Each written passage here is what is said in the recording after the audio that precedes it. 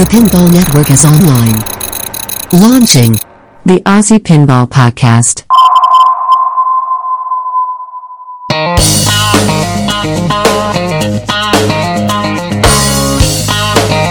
Hello, and welcome to episode 7 of the Aussie Pinball Podcast.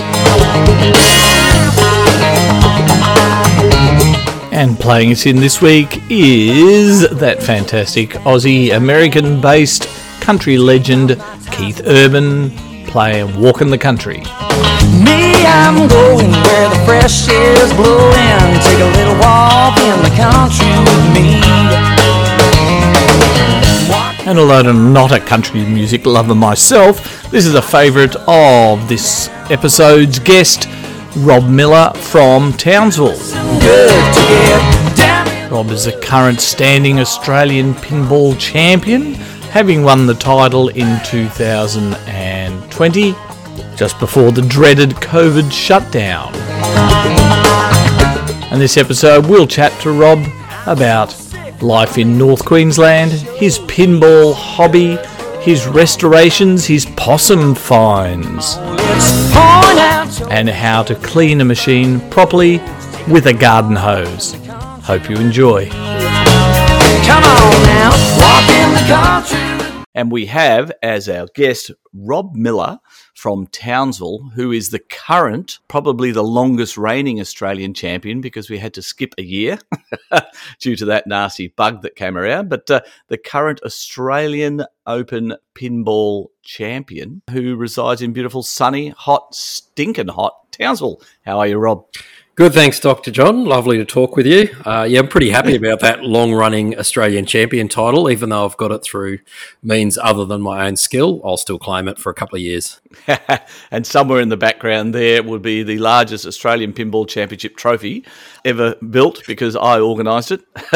Yeah. I'm hoping your children were happy when that thing came home in 2 or 3 pieces. Well, I certainly couldn't bring it home on the plane with me, so we had to get Bill, the legend of pinball transport in Australia, to bring it up in his big-ass van, because it was the only way it could fit. That's good. That was a fun time. That championship came down to the wire against one Peter Watt.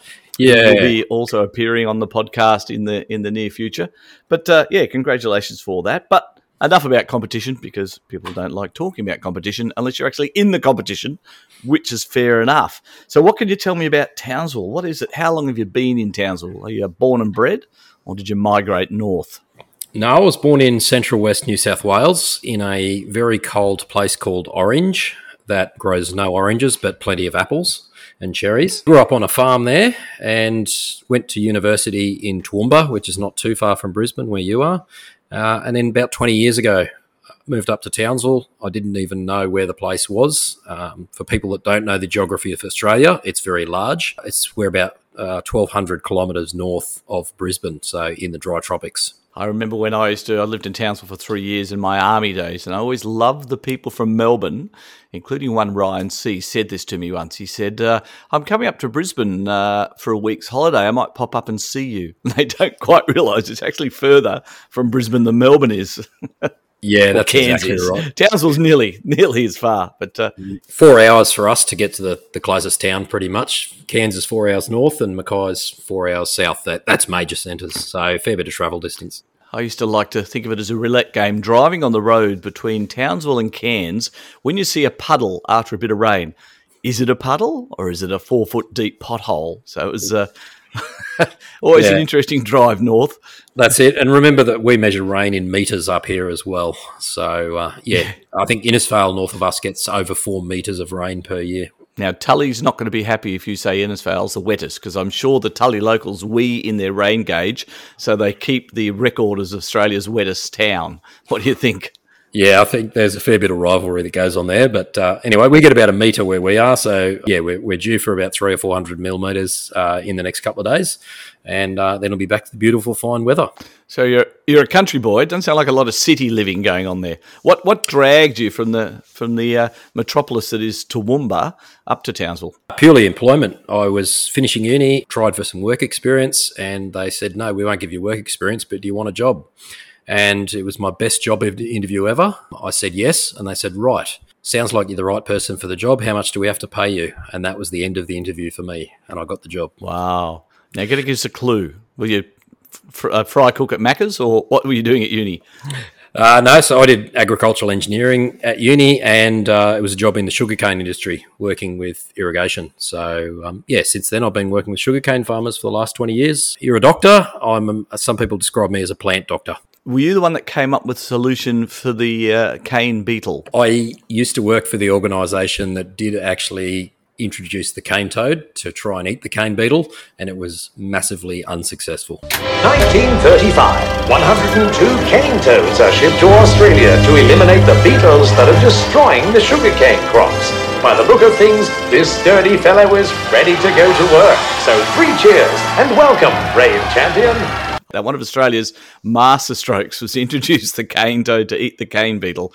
And of course, they came over to Australia and discovered they like to eat everything else rather than the cane beetle, and nothing could eat them. So we have a good cane toad problem, especially in North Queensland, but maybe all across to WA by now, I think. Yeah, that's correct. So I actually had a bus full of school kids. I took around the sugarcane growing area last week and was telling them exactly that story. But I did mention too, not every biological control agent is a failure like that. We've actually got some really good ones. What's some good ones in Australia? There's been one to control the prickly pear, and then we're working on some too to control some armyworms in sugarcane and corn crops. Armyworms? Yes. What the heck's an armyworm?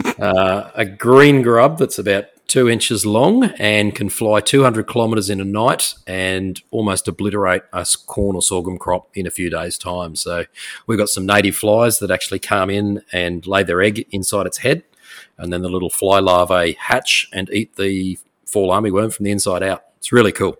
Finally, I'm a beautiful butterfly!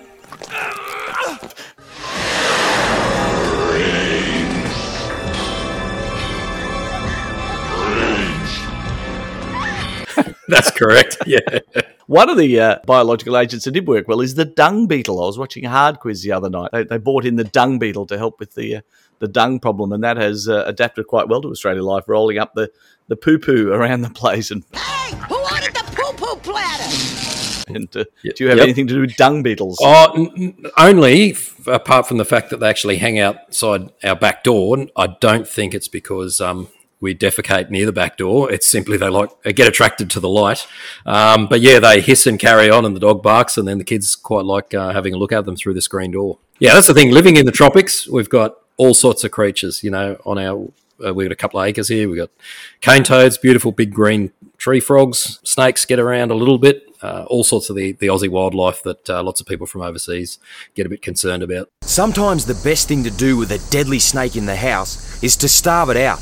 I'll have a look around and then I'll tell the family just how to do that. Yeah, any snakes in the house? Yeah, I have actually had one. I walked out the back door and shut the door, and one dropped on my head from there. So myself and my wife gave a bit of a squeal, but got rid of him pretty soon after that. Townsville. Yeah, I always liked going out camping anywhere in Townsville. If you leave a light on overnight, coming back and just seeing the variety of stick insects, creepy crawlies that would be attracted to the light, same as the Milla backyard door. Yeah, it's a menagerie of insects. All right, so pinball. So you really started your pinball habit in Townsville, or was there a bit of prior experience? No, because we grew up in the country and I grew up on a farm, we didn't really have exposure. Like, I'm certain I would have seen them in shops. Yeah, never really played them. Maybe a little bit sad, but my wife and I actually on our honeymoon, there was a games room at the resort we were playing, and yeah, we played a fair bit of it, and I thought this is pretty cool. And it wasn't until maybe 4 or 5 years after that I saw a garage sale where a pinball machine was advertised. So I jumped on a motorbike and ran in there, and there was a Williams Flash, and it had $50 on it. I had zero idea what pinball machines were worth, and because I always like a bargain, I talked them down to $40. The machine turned on, but then that was it. And yeah, like I said, I knew nothing of the value or nothing how to fix them. They said, yep, they'd hold it for me. So I rode home on the motorbike and got the car and the trailer and went and picked it up. And between that hour and a half, apparently a whole lot of people had also wanted to buy the machine, but I'm thankful to that lady that she honoured her word.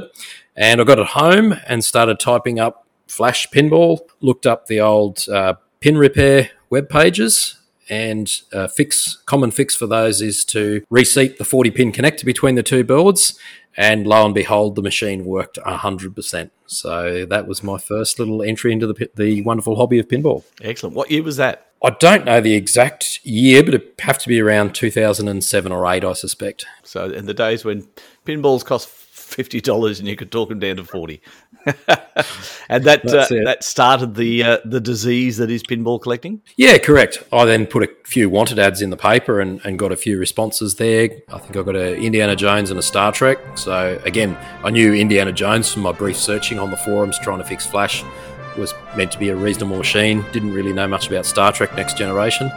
But yeah, again, following my nose on the pin repair web pages, and a couple of Aussie pinball forums, I managed to repair them and get them going. And then, started talking to Tony from the Pinball Shed and ended up buying quite a few machines through him, as well as plenty of finds up here in the tropical north.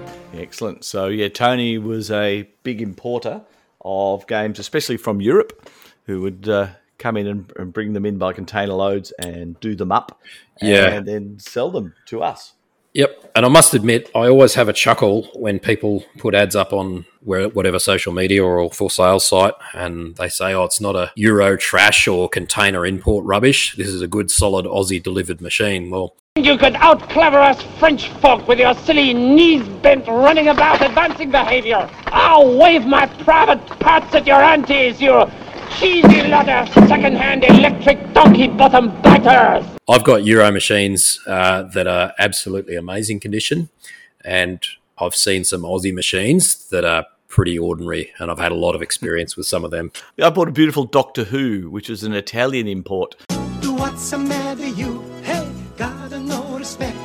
What do you think you do? And Doctor Who's notorious for the time expander raising up a playfield mech that will just shift from side to side and wobble on its way up and occasionally get jammed and remove your finger if you're not careful. And this Italian game I bought, someone had re-engineered the entire thing with bearings and massive rods that it was so solid that it always went straight up and straight down, never got jammed. Belt-driven, double-geared. It was magnificent. So, sometimes those imported games have some really good stuff in them. Yeah. So, actually, Doctor Who, just yesterday, I started in the shed restoring one of those, and it is the second last machine of definitely my biggest haul I got.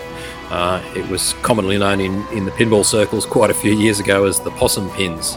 So I managed to come across a stash of 14 pinball machines on Magnetic Island, which is about 5 kilometres off the coast of Townsville. Just sit right back and you'll hear a tale of a fateful trip that started. And went backwards and forwards with this guy for about a year and a half, and eventually went and inspected the machines. He didn't live there anymore. He lived 1,000 kilometres away. And when we went to inspect the machines, opened one of them up and a live possum ran out. It was quite phenomenal. And the machines were in all sorts of disrepair. Cabinet bases falling out. Most of the boards had acid damage. And interestingly, I put a number of posts up on forums saying, what do you reckon? Most people said you wouldn't pay me to touch these. Well, I'll tell you what, it was a real adventure. Hired a trailer, went over on the barge to Magnetic Island, collected them all. It took about a day to get them out because we only had an opening that was about 1.2 metres square to get them out of this shed. And it was dark and, there was possums. Lucky you, possums! You're invited to my place for Christmas. There are gifts for everyone! But got them home. Opened them all up, aired them in my shed. Luckily, I had a bit of room in my shed then. And, started restoring. Like there was 2 Twilight Zones, 2 Doctor Who's, Addams Family, Creature, a couple of Getaways, Party Zone, 2 Fishtails, Dracula.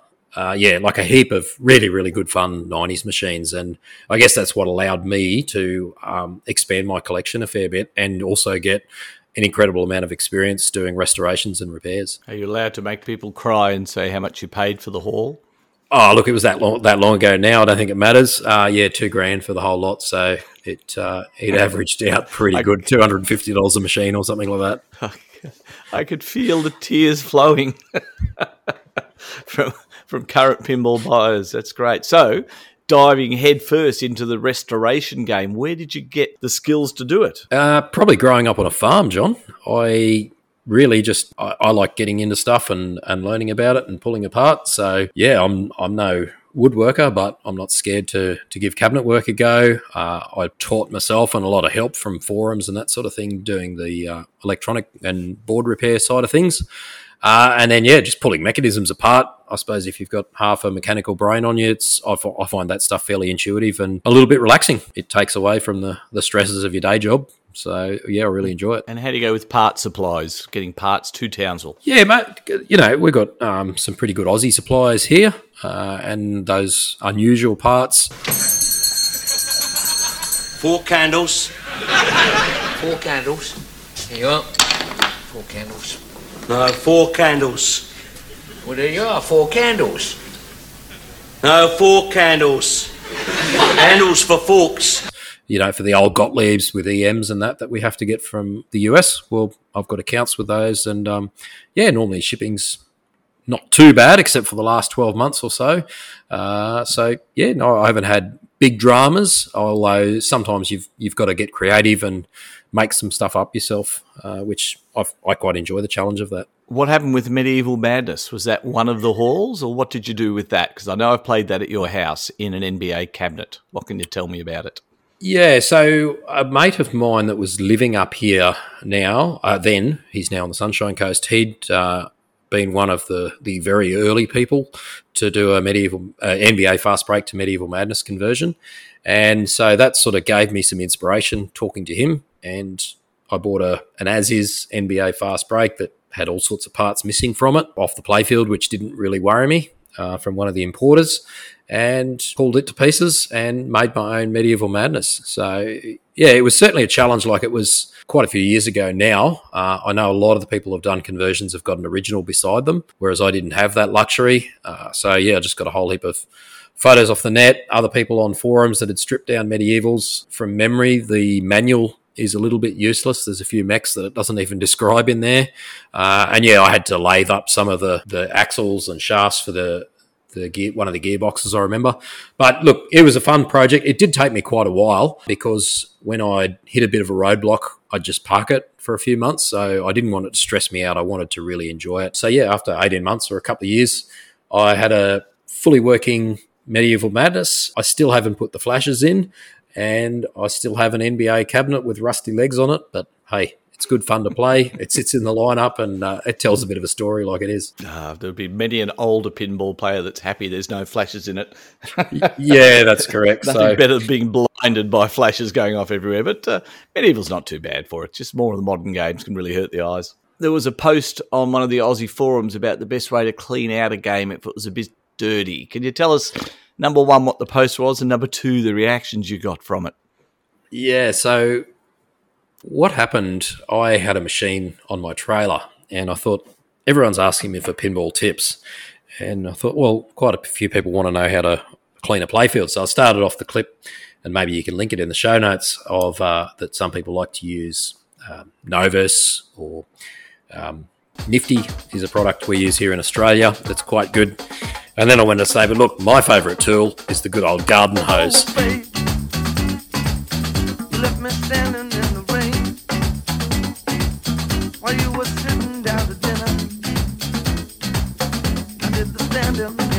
And there's a video of me with the hose spraying it on the playfield, and I'm saying, look, it's really good. You just get the moisture to soak right in there. We'll probably dry it out for a few hours before I have a game this afternoon. And then people linked it to the one of the Facebook sites worldwide. And I think a few of our overseas friends don't quite get the dry Aussie sense of humour, nor did they cotton on that Townsville had just been through a horrific flood in the preceding 3 days. And yeah, this machine had actually sat for 4 days completely underwater. It was over the DMD. So me spending 30 seconds with a hose was going to have zero impact on it. But yeah, it certainly got the desired reaction. Lots of comments about my level of intelligence, severe lack of knowledge of electronics and water. But yeah, what's really interesting is as we speak, John, I'm looking at that same machine. It's got a brand new cabinet I built. The playfield was actually perfectly okay. I got a mate here to clear coat it, and I had to powder coat the rails because they were all rusted and pitted. But all the plastics were fine, and most of the other mechs, except every globe holder, was completely rusted. So that was a real pain, resoldering all the globe holders. But that machine is 100% working and playing like an absolute dream and looks fantastic right now. What game is it? Terminator 2. I'll be back.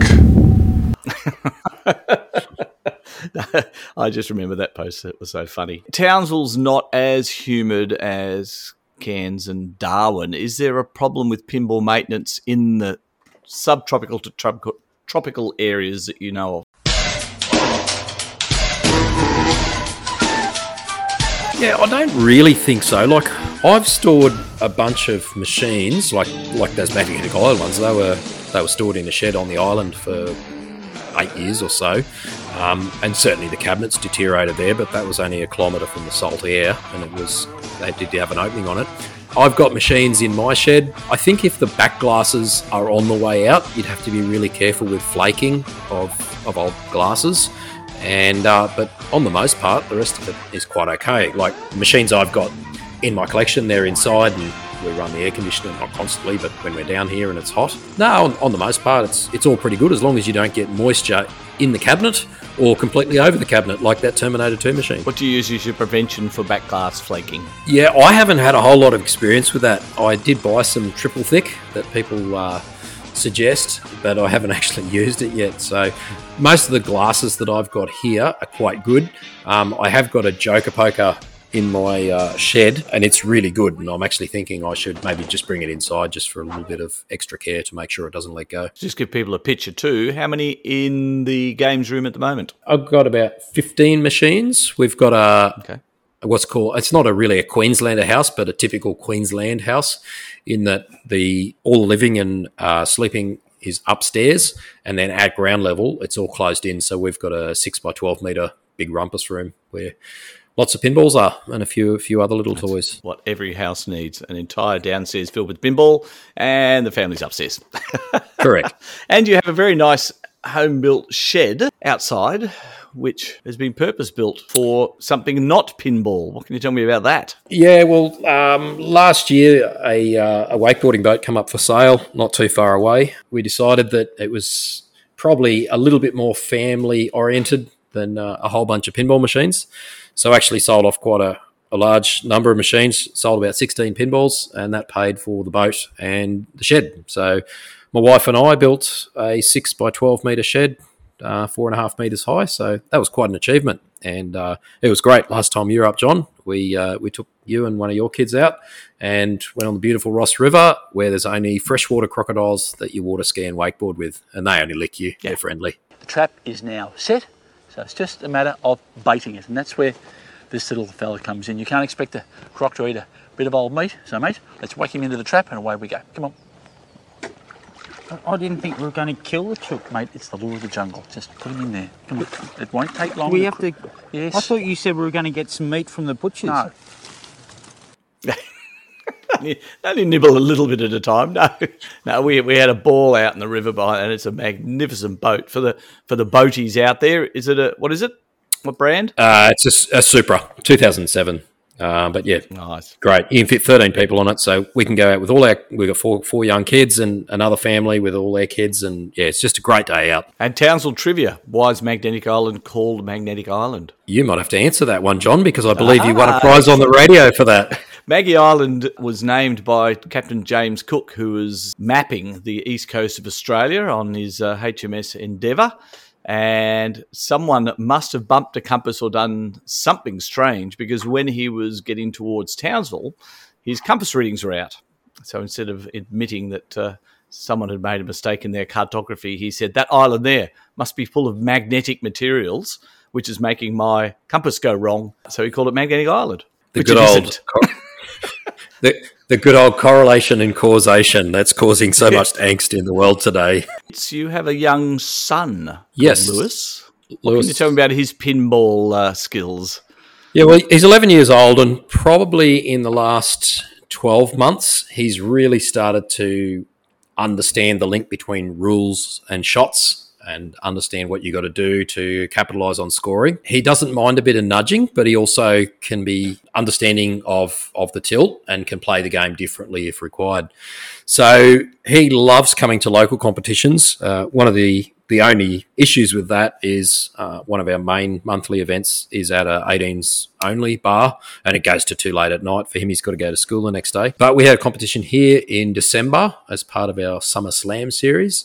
And yeah, you came up and Emily, and we had, I think, 35 people at the comp that night. It was on a Friday night here at our place. And I'm very proud to say that he actually won the whole competition. And keeping in mind that had a number of people in the top 10 in Australia, certainly a fair chunk in the top 50, and he won fair and square. He got in the finals. He beat someone very well in the first round. I think then he might have beaten Emily, and then he had to pay Peter Farley-Jenkin, who is an incredible player. And it was Lewis's game. It was Lewis's game choice for the second game. And we had a Data East Teenage Mutant Ninja Turtles that I was here repairing. It's an absolutely terrible game. And it'll play for an hour if you don't set it up quite hard. Not your game. Your game played for about 10 seconds because I know I tilted every ball. That's it. So what we did to overcome that was, because I didn't really want to change all the outlanes because it wasn't my machine, we just set the tilt to very sensitive. And everyone knew that, because everyone was tilting it. And yeah, Lewis just went up there with that mindset, and I think it freaked poor old Farley out, and he actually won the whole competition. So he had a grin from ear to ear for the next few days. So it was really, really good. That's excellent. And we should point out that Farley is 16 years old himself. So the old men were taking the back seat that night. Yeah, that's right. Yeah, you, me, Jason, Chris Somerville, Dave Berry, we were all knocked out very, very early. And I think, so Lewis come first at 11, Farley at 16, and Emily at 18 with third. So that's great to see young people coming through. Good to see. So the pinball scene, as far as tournament play, is thriving in Townsville now after a bit of a lull. Yeah, that's right. I'm trying to think back. I think very early on in the days of Aussie Arcade, when there was a few meets about, I organised one, and two people other than myself turned up. And some people might get a bit disheartened by that. It was good fun. We had a chat. We played a few machines and learnt some of the history of some of the local machines. And anyway, kept persevering, and then I had another meet, and we had about 10 or 12 in that. And I think that was the first IFPA competition that I hosted. And then another guy got involved, and suddenly we started getting 12 or 15 out here. And then Alex started having comps at his place as well. And then Jason opened up his venue in town after he bought a few machines from me and elsewhere around the place. So now we've got 4 venues that have really got quite a varied collection of machines in Townsville, and there's at least one competition a month, and often more than that as well. A thriving scene with a lot of very good collections. My favourite Alex story from his house was the Summer Slam meet about 5 years ago, where he had the pole in the middle of his games room for people to practice pole dancing, and one chap discovered the joys of fireball, did some pole dancing, didn't turn up the next day for the pinball tournament until lunchtime with his leg in plaster and on crutches. And we said, what happened? He said, well, apparently while I was pole dancing I broke my ankle. We didn't realise until he got up in the morning and went to stand on it. So fireball, pinball and pole dancing do not combine well.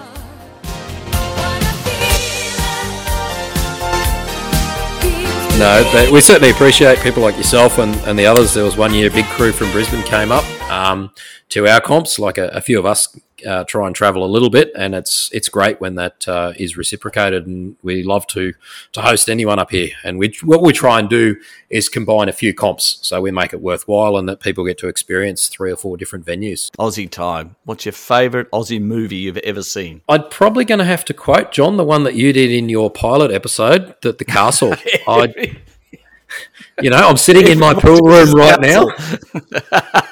Yeah.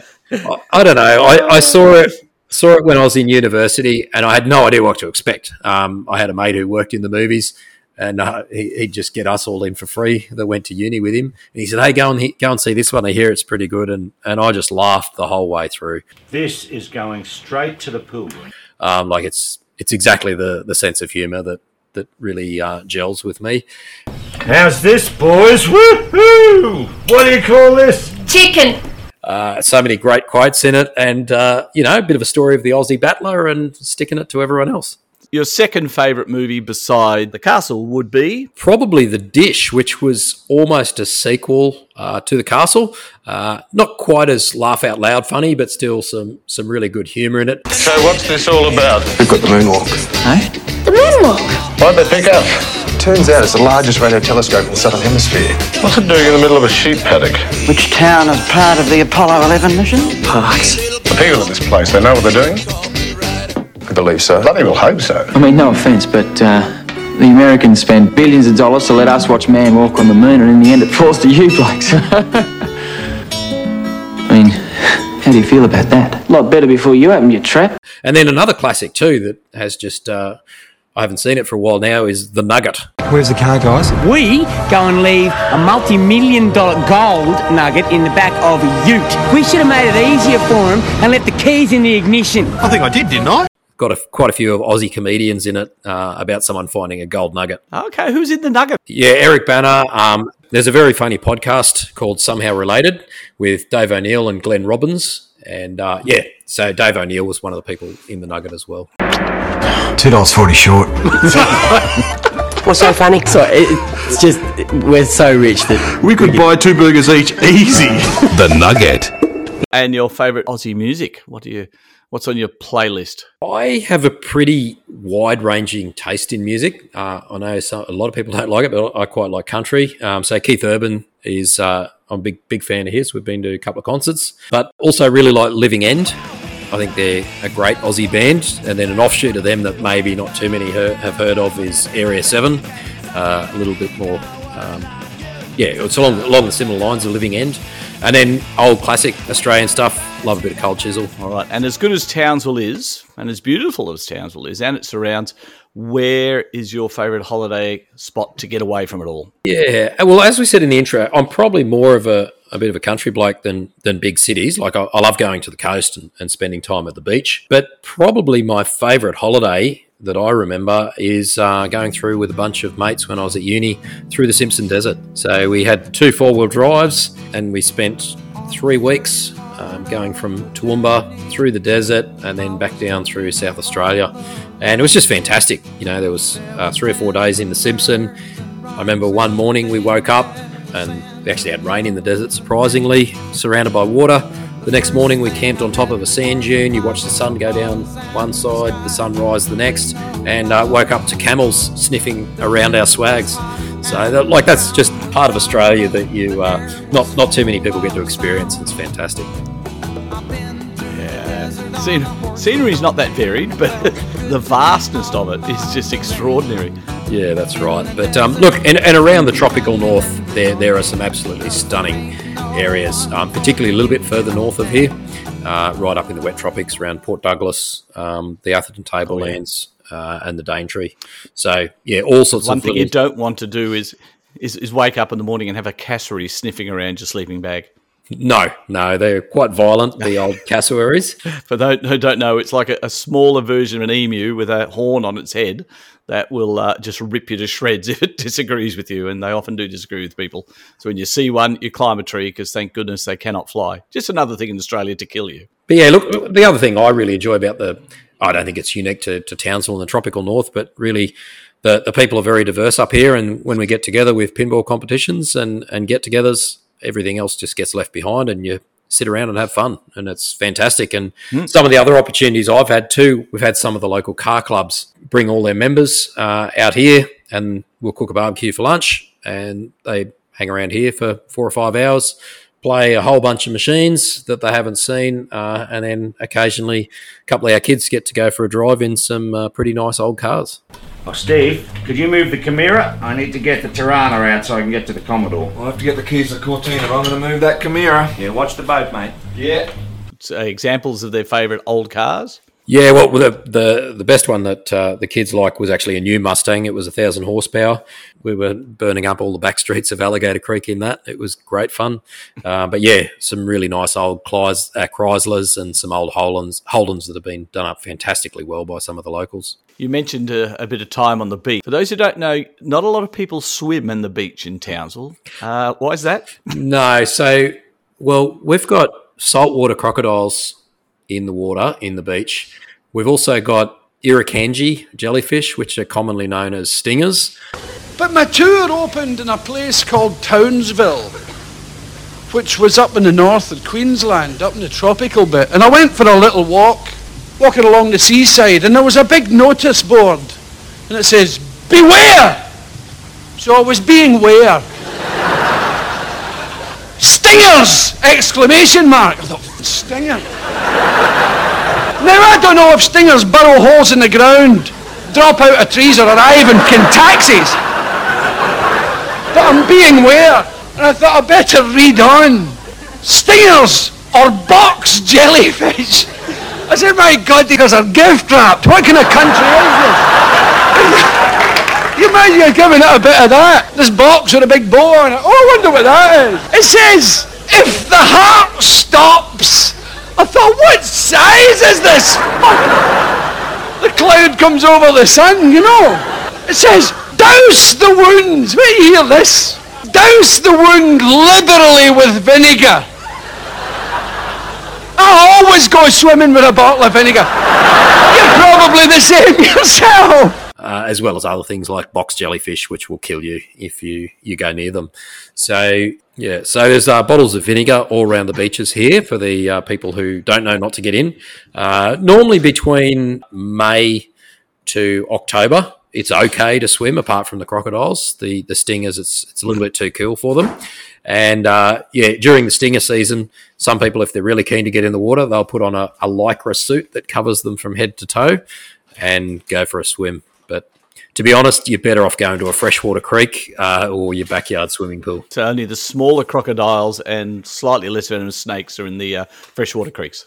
That's right. Well, actually, out here, our little suburb's called Alligator Creek. In one of the floods that we had a couple of years ago, we had water go over everything. Yeah, one of the locals ended up with a little crocodile that was about 20 centimetres long in their swimming pool from the floodwater.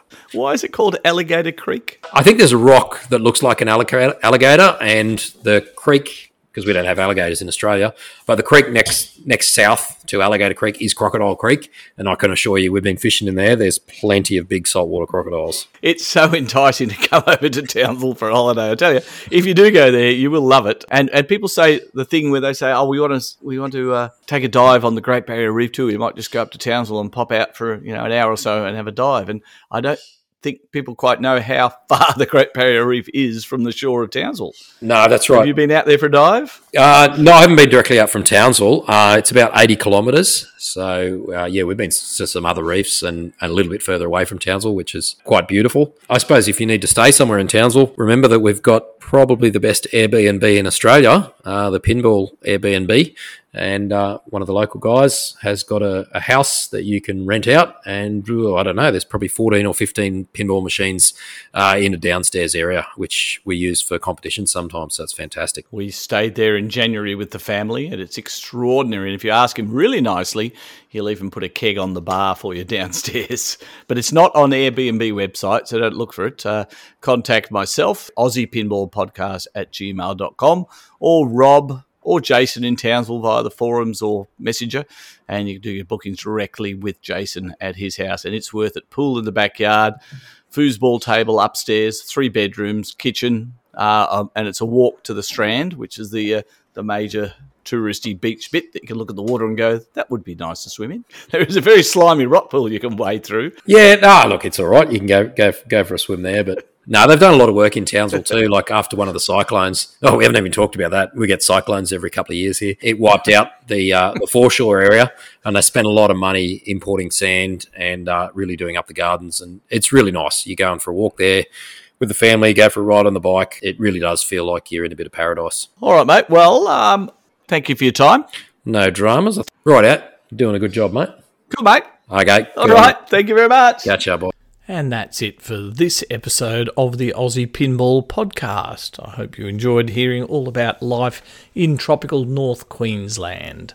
And I'll leave you with a classic Aussie song by Russell Morris called The Real Thing. The song was featured in the film The Dish. The Australians who have been around long enough. It was written by the Johnny Young and produced by one Ian Molly Meldrum. And don't forget, all feedback is welcome at AussiePinballPodcast@gmail.com, and I'll catch you all in a couple of weeks. Hooroo. Come and see the real thing, come and see the real thing, come and see. Come and see the real thing, come and see the real thing, come and see. There's a meaning there, but the meaning there doesn't really mean a thing. Come and see the real thing, come and see the real thing, come and see. I am the real thing.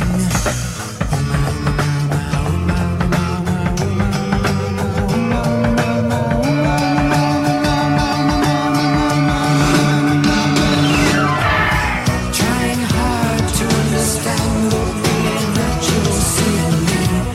Trying hard to understand the way that you're seeing me. There's a meaning there, but the meaning there doesn't really mean a thing.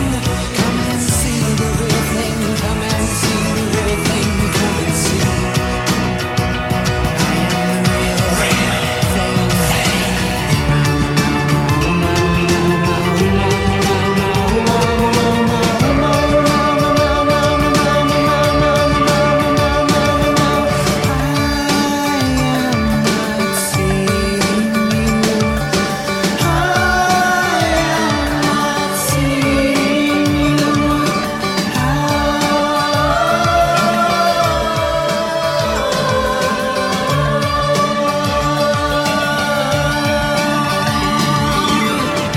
Trying hard to understand what whether or not you're seeing me. Trying hard to understand what whether or not you're seeing me. There's a meaning there, but the meaning there doesn't really mean a thing. Come and see the real thing. Come and see the real thing. Come and see. I am the real thing.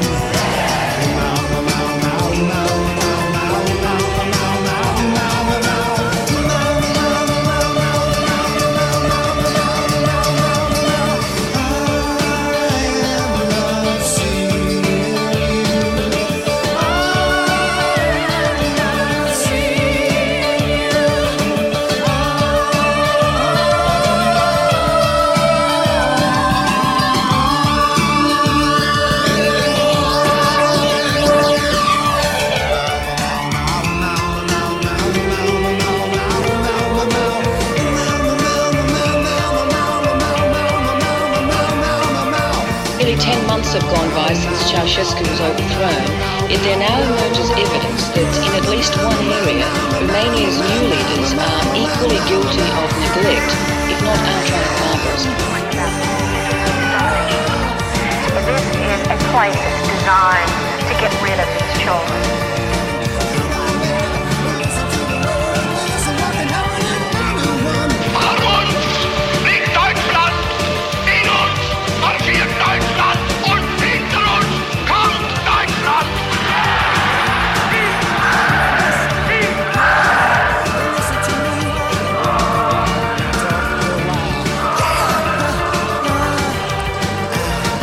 A historic moment, a moment that will live forever.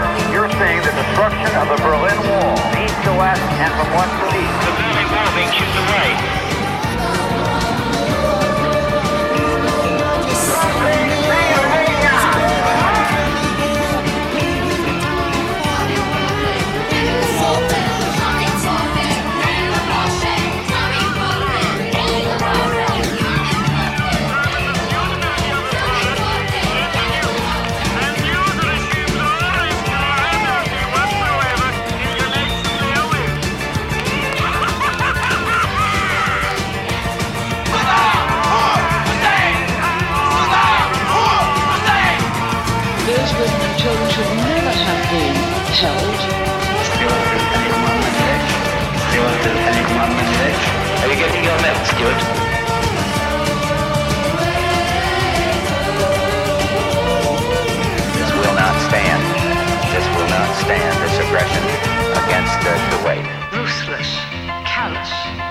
are those of Saddam Hussein. That's the sound of heavy armour moving through the streets of Beijing. Just a short while ago, these tanks rolled out of Tiananmen Square. Then from up Trinidad Boulevard, the Avenue of Eternal Peace.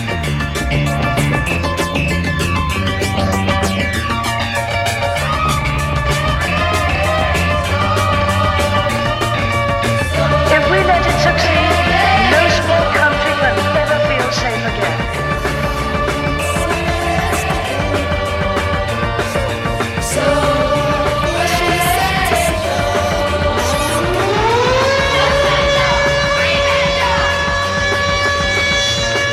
Then the best committee wants to honor Michael Gorbachev for his manly and decisive contributions. Of the creatures, and men will always say that this was their finest hour.